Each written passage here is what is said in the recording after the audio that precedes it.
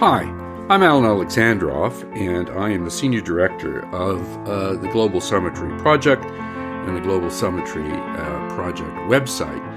And there, of course, you will find both the e-journal and the various podcast series.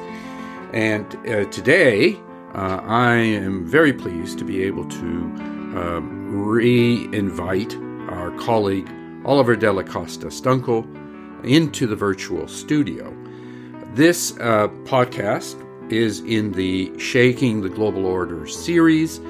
It is now Volume 2, Episode 1, and it is a interview on Brazil's reactions to the events in the United States. I wanted to get some feel for the government's and Brazilians' reactions to the mob violence in Washington on January 6th. And I wanted to get an update from Oliver on how Brazil is handling the pandemic and also the rollout of the vaccine. Oliver is an associate professor of international relations at Getúlio Vargas Foundation, FGV, in Sao Paulo. There, with several colleagues, he launched a new school of international relations. Oliver has written extensively on the politics of the rising powers, including the volume The BRICS and the Future of the Global Order, and his most recent book, From Polity, Post-Western World, How Emerging Powers Are Remaking the Global Order. He's a frequent commentator on the hemisphere in journals, various journals, and the media across the region. So, let me welcome back into the virtual studio, Oliver Della Costa Stunkel. Oliver, I wanted the first set of questions really relate to where Brazil is, and in particular, how the president reacted to the election of Joe Biden. Did he make any statements? Did you get any sense of reaction by him, the president, or the government?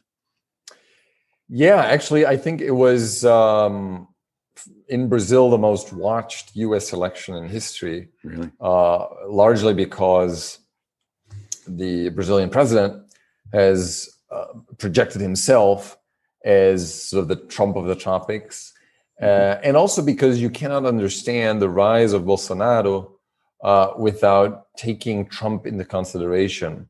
And I think that Bolsonaro's project was possible, to some extent at least, due to Trump. The first, because Trump's rise legitimized the type of politician that Bolsonaro is. Mm-hmm. This, a lot of people still believe that Bolsonaro could never be elected, but the fact that somebody like Bolsonaro had been elected in the United States made his candidacy seem more credible and gave him sort of an argument that said, the United States did it, we can do it too, sort of thing. Also, his access to the White House, even though it didn't produce any tangible benefits to Brazil, it was immensely popular amongst his followers. So the pictures he was taking thumbs up with Trump and with Trump's family were politically very powerful in Brazil. And third, the Trumpian foreign policy absorbed so much attention that Bolsonaro's anti-science, climate change, anti-multilateral strategy sort of flew largely below the radar. And because people around the world, from China to Brussels, were so busy worrying about Trump, that there wasn't really much space to articulate a broad coalition to deal with Brazil or to punish Brazil. And all that changed with the election. And so it has been a major topic. It has dominated our public discussion. And the president, as far as I can tell, has been the only head of state who has explicitly embraced conspiracy theories about supposed fraud in the U.S. election. Right. Has gone all Trumpian. Has said that the people who invaded the Capitol were "quote unquote" good citizens, and also has said that the "quote unquote" fraud that supposedly took place in the United States was a sign that something similar would happen in Brazil during the 2022 elections, which basically suggests that the president is using the events in the United States to justify that he will perhaps not accept defeat if he loses in 2022. So it's been wild weeks in Brazil in that sense, because all the expectations that Bolsonaro would moderate his stance, considering that he's lost his great ally, but you still need to deal with the United States. All those hopes have been dashed. And now Brazil faces pretty broad isolation, I would say, because it's on terrible terms with Europe, Germany and France in particular. It has a very bad relationship to China because Bolsonaro has been anti-China. Bolsonaro is not on talking terms with the president of Argentina, whom he accuses to be a radical leftist. Yeah. And now a rupture is imminent with Brazil, with the United States. So that's where we are. Wow. So how did the Brazilian public more broadly react to the events of January 6th? And now we are just 5 days away from President-elect Biden becoming President Biden, and along with his Vice President Kamala Harris. So how's the reaction now? Because it looks like it's this whatever insurrection has not been successful, and they are now moving with Trump leaving in 5 days. Right. So I think that for Bolsonaro, what happened on the 6th is still very useful, because what Trump tried failed. But if Bolsonaro does the same thing in Brazil, it may work, largely because the U.S. armed forces at no stage, signaled that they were ambiguous about a potential rupture, a constitutional rupture or an attempt to stage a self-coup. They were, very clearly committed, and videos of generals, U.S. generals, saying, our commitment is to upholding the U.S. Constitution. Right. Went viral in Brazilian social media, always with comments like, look at how the armed forces in Latin America are far less committed to the democracy, or at least in Brazil. I think it's different in countries like Argentina, where the public is very skeptical of the armed forces, where in Brazil, the armed forces have never really fully taken responsibility for their role during the dictatorship. And there's a significant amount of voters, especially those who support Bolsonaro, who are not against returning to dictatorship, who are nostalgic about some sort of past they imagine, which never really took place, but who are very ambiguous or skeptical even about democracy. So in a sense, the events, I think, are an inspiration to Bolsonaro, who came out, supportive of Trump voters, who said that, in a way, look, it's obvious they're angry because the Democrats stole the election, right? That's what the foreign minister actually said, really? Effectively questioning the legitimacy of the Biden administration. Now, I just wanted to say something which I think is also really important. That, of course, the United States saw a profound crisis of its democracy, and that, of course, affects the way it is seen in the world. And it was shocking, from a Brazilian perspective, to look at what happened. But it was also an amazing show of strength of institutions who were able to resist a strongman who was trying to somehow, weaken the political process. And the fact that they reconvened, that Congress reconvened, not a day later, but same night, Mm-hmm. was was so inspiring, I think. And I spoke to several congressmen in Brazil who said, these guys, they an invasion didn't stop them. They actually pulled this through.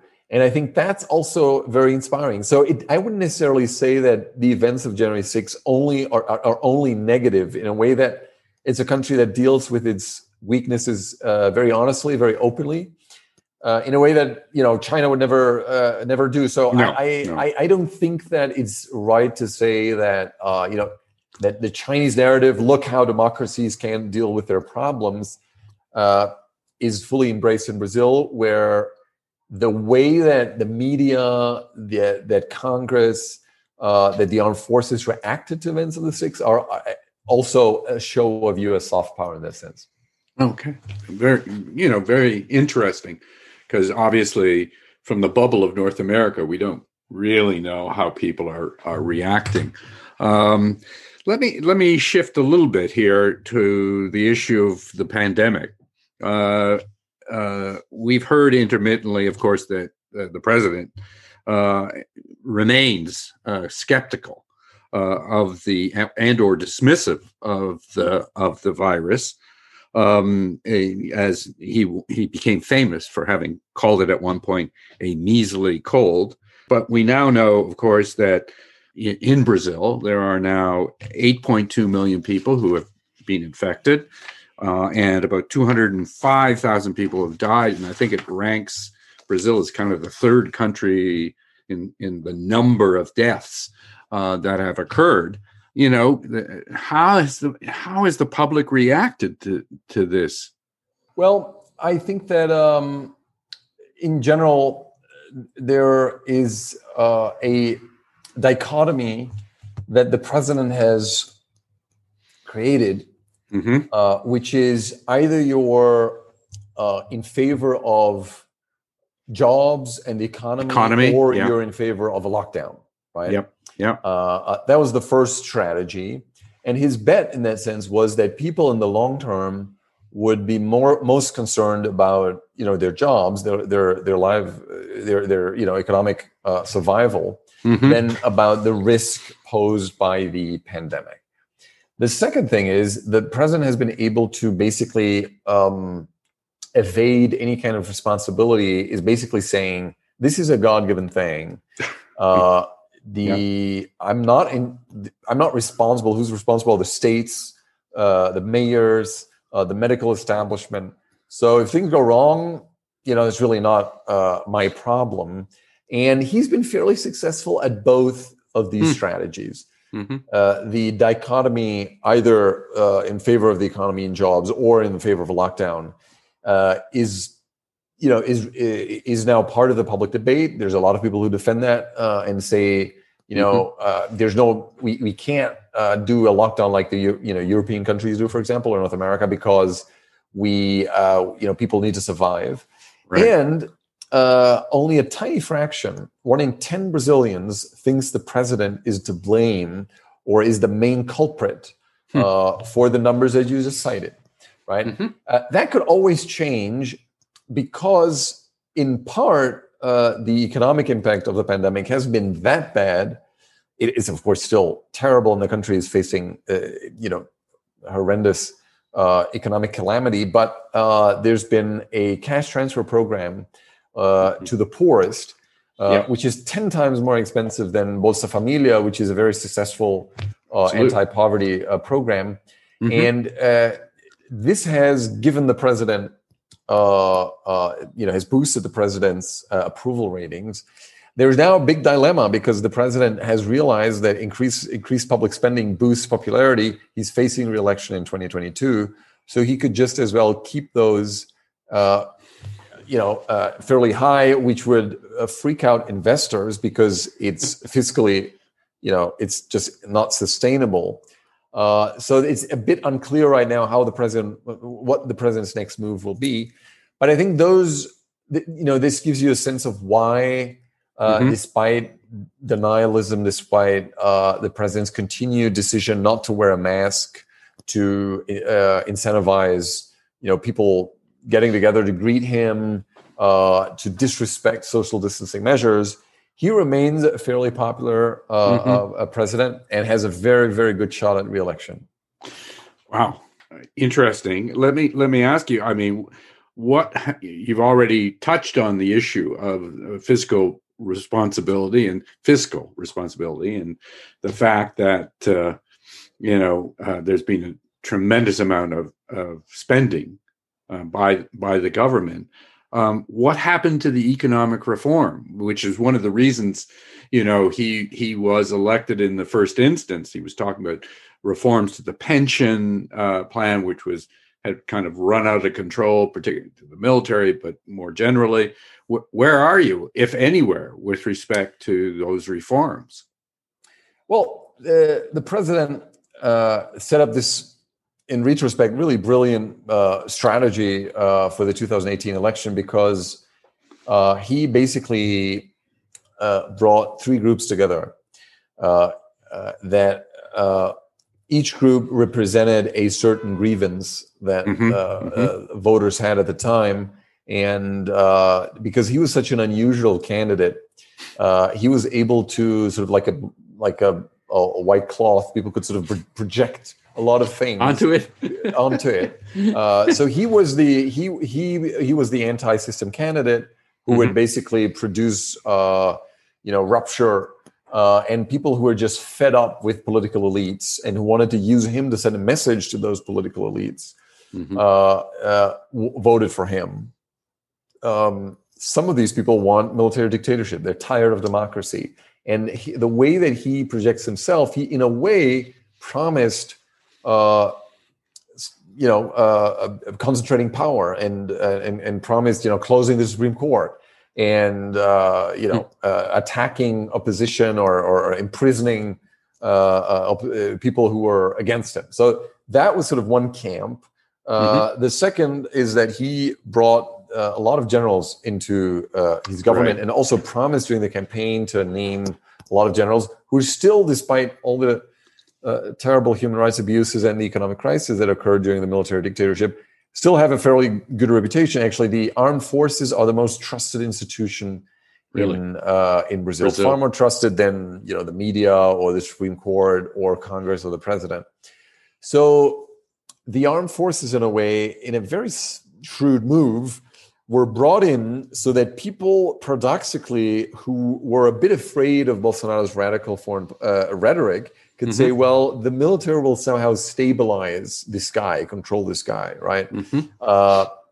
Because the military stands for tough stance on public crime, which really worsened throughout even the boom years in Brazil. We have around 60,000 homicides a year, so huge concern. And he was the person who offered, they were mostly wrong and simplistic, but easy answers to militarize the response to street crime, for example, and organized crime. And the third group were these neoliberal economists, who attracted a lot of people who were just fed up with Brazil's state capitalism, politicization of the economy, protectionism, the lack of dynamism in the Brazilian economy. And it of course occurred to some people that Bolsonaro's worldview is not at all liberal. He's illiberal. He admired Hugo Chavez in the 90s. He's a caudillo, and the more control you want to have, the more control you want to have over the economy. And you can see that for the past 2 years, Bolsonaro, for example, threatening to sack the CEO of of the big public bank, which the Minister of the Economy is trying to privatize. Now, presidential intervention in that bank isn't really a sign that the president is ready to privatize the bank, right? He wants to keep control over these things. So reforms have been, as expected, have been very slow. The market, gave Bolsonaro the benefit of the doubt.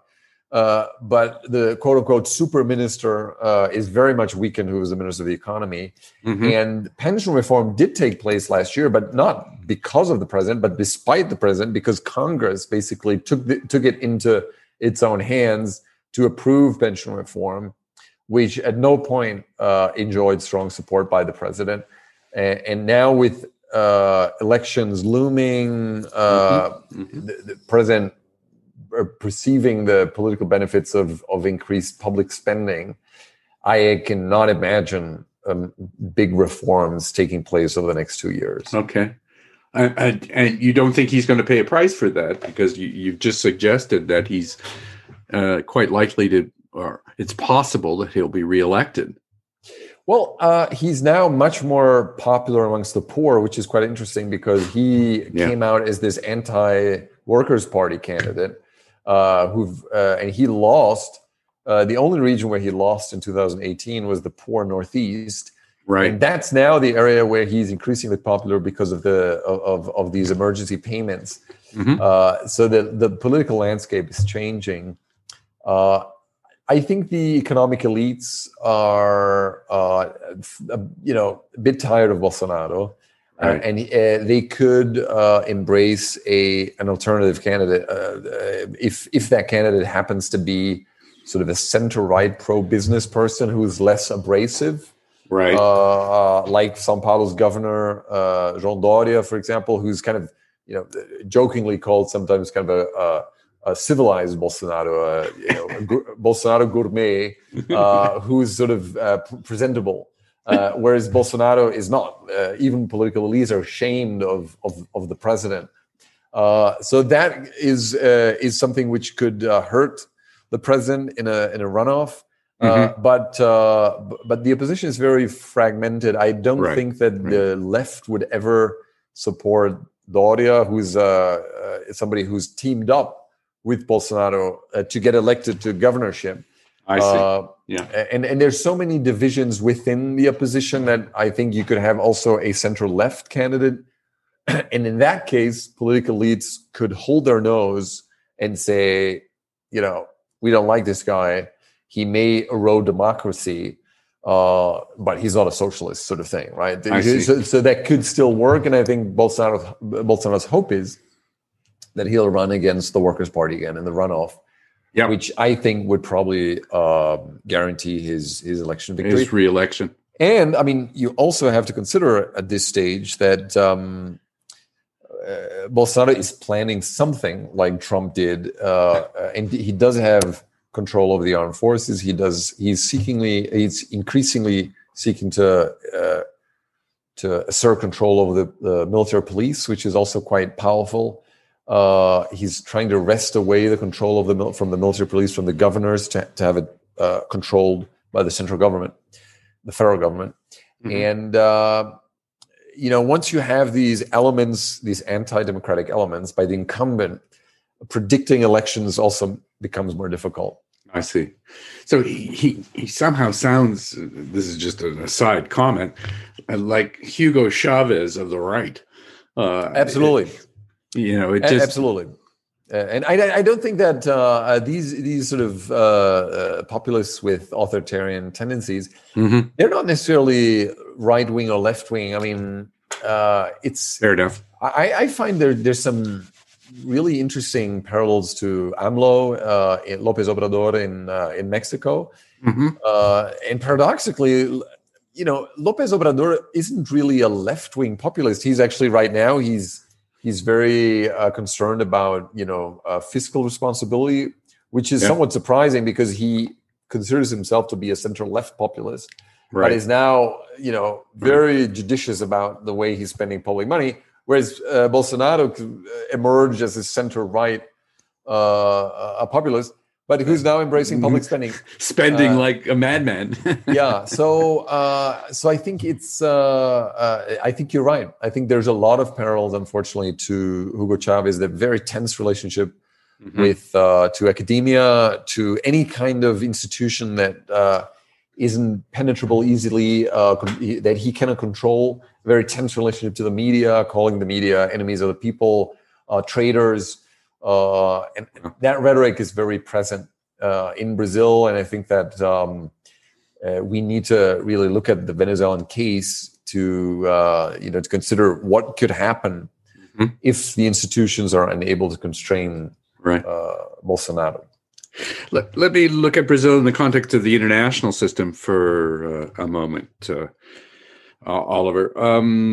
As you know, Italy took hosting of the G20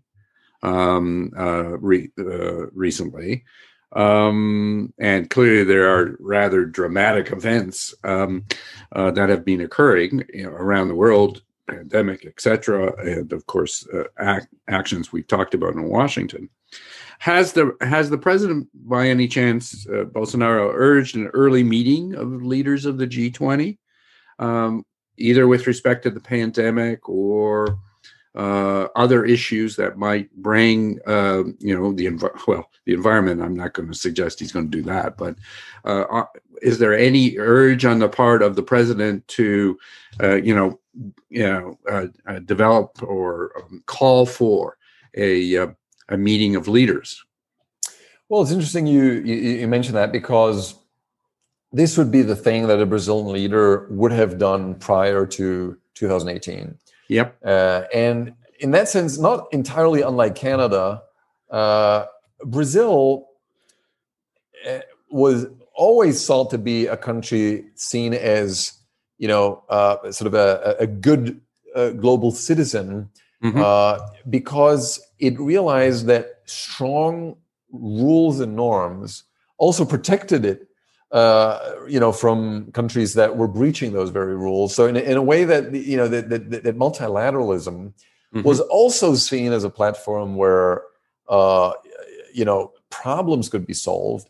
But it was also always seen, especially in Brazil's public interest, being a large country, a vulnerable country without hard power. So that there was always this perception that, our diplomats needed to become specialists in how to operate, at the World Trade Organization, the World Health Organization, setting standards, because those were ways to protect Brazil's national interest. And that has now all collapsed, because we have seen, and I'm not using this term lightly, but seeing the greatest rupture in Brazilian foreign policy in history, actually, far greater than during the dictatorship, where the sort of the key pillars of Brazil's strategy remained largely the same. Of course, it was much more defensive when it was not a democracy. But you didn't really have a complete change in the way that Brazil related to the world after democratization. And that was because the foreign ministry was protected largely from political trends. These are people, differently from all the other ministries in Brazil, diplomats are trained from early on. You don't really put politicians into the system. So it's very hard to politicize the foreign ministry. And what Bolsonaro did, in a very shrewd move, which shows that he's far more strategic than he appears, right? Because the way he speaks suggests somebody who is not very intelligent. Right. He makes a lot of mistakes when he speaks Portuguese. And a lot of people mistake that for not being sort of street smart. But he's very strategic in a sense, because he realized that his anti-establishment, anti-system rhetoric would no longer be possible, after a couple of years, because he'd have to abandon first his anti-corruption stance, because his entire family is mired in corruption scandals. Worse than that, they're involved with militias in the city of Rio de Janeiro, and he is now very much engaged in the kind of horse trading that we call old politics in Brazil. And he campaigned on ending old politics, which in a way is also, is just normal politics, in a way that if you want to gain support of some members of Congress, they want something in return, right? So not all of that is, morally wrong. It's part of it is just politics. Right. And he is now fully engaging in that to protect himself from impeachment. So he can seems no to be a problem longer, around the world. yeah. So he can no longer speak out against corruption, and he can no longer speak out against all politics.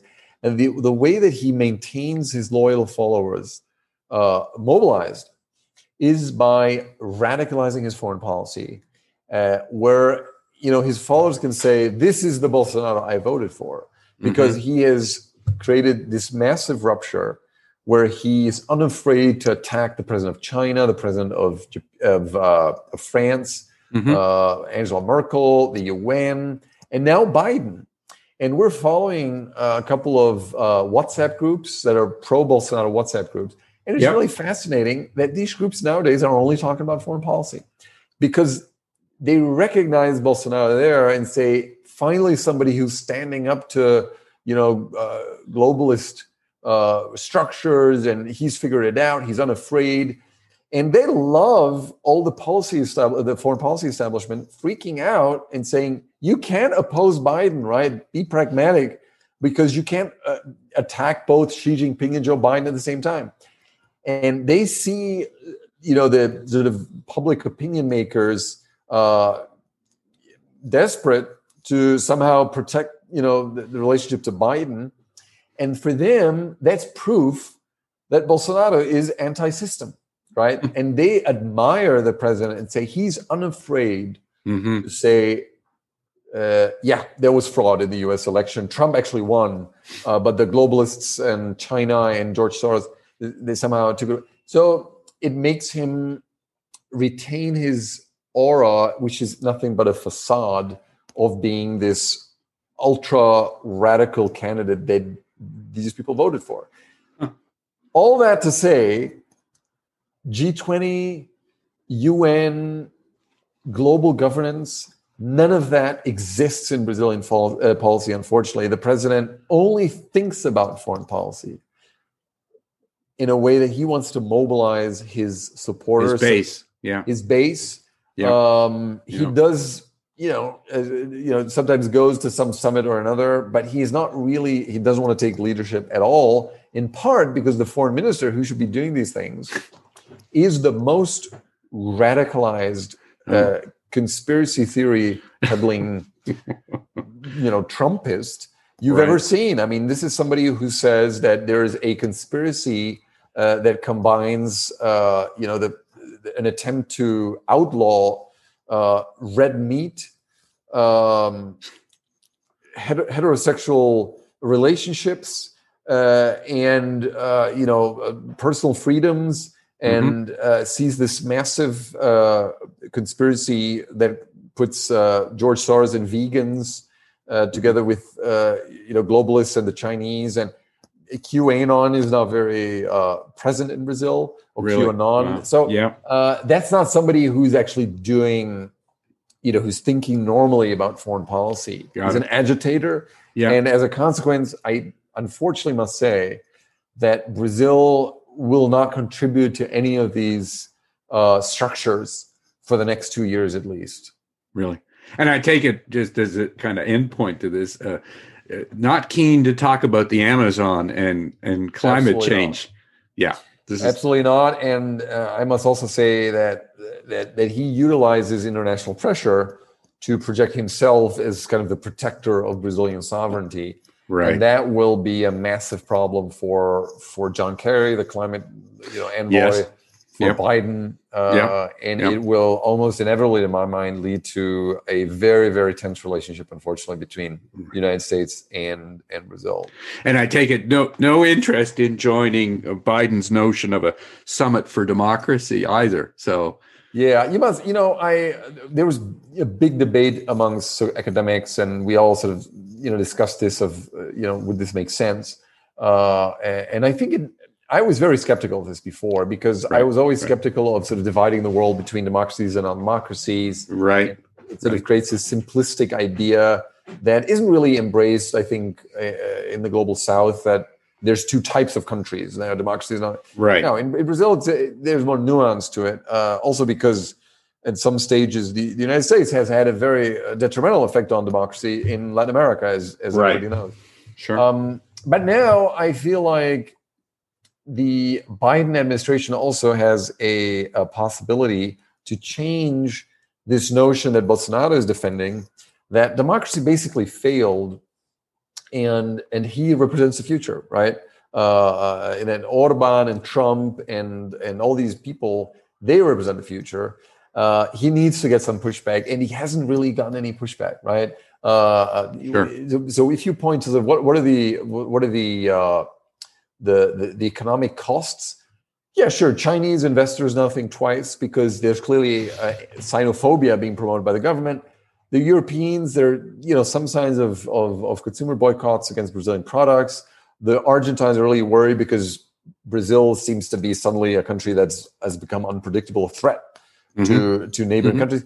But it's very hard to quantify. So there hasn't been a country, a large country, which is actually saying, look, this may have very concrete consequences for our trade relationship.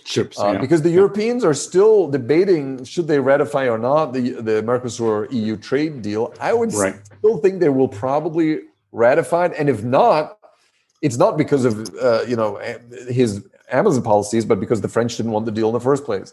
So I think doing a democracy summit, if it's done in the right way and not sort of paternalistic, let's teach you how to do democracy, which is really doesn't work right now because the United States has just had this very near-death experience, let's say, the U.S. democracy.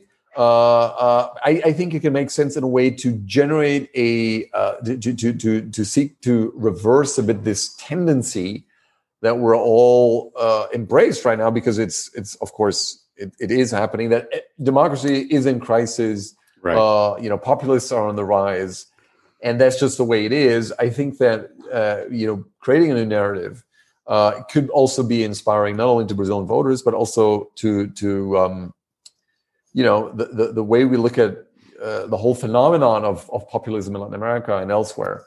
Now, if Bolsonaro was invited to the summit, I think that a lot of people would say, well, this is kind of a mockery because he, despite being democratically elected, he's clearly not a Democrat.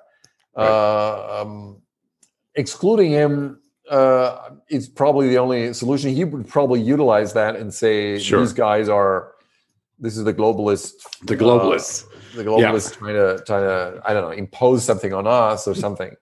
But I think in general, it's important to emphasize the element that there's a country that puts at least democracy on the agenda. So again, provided that's being done in the right way, I think it's an interesting idea. Okay. Well, Oliver, this has been great. I mean, I'm sure that the audience will be very interested in the insights you have with respect to Brazil. And so I appreciate your taking the time to join us for this. It's been really, really fascinating. Thank you. Thank you for having me.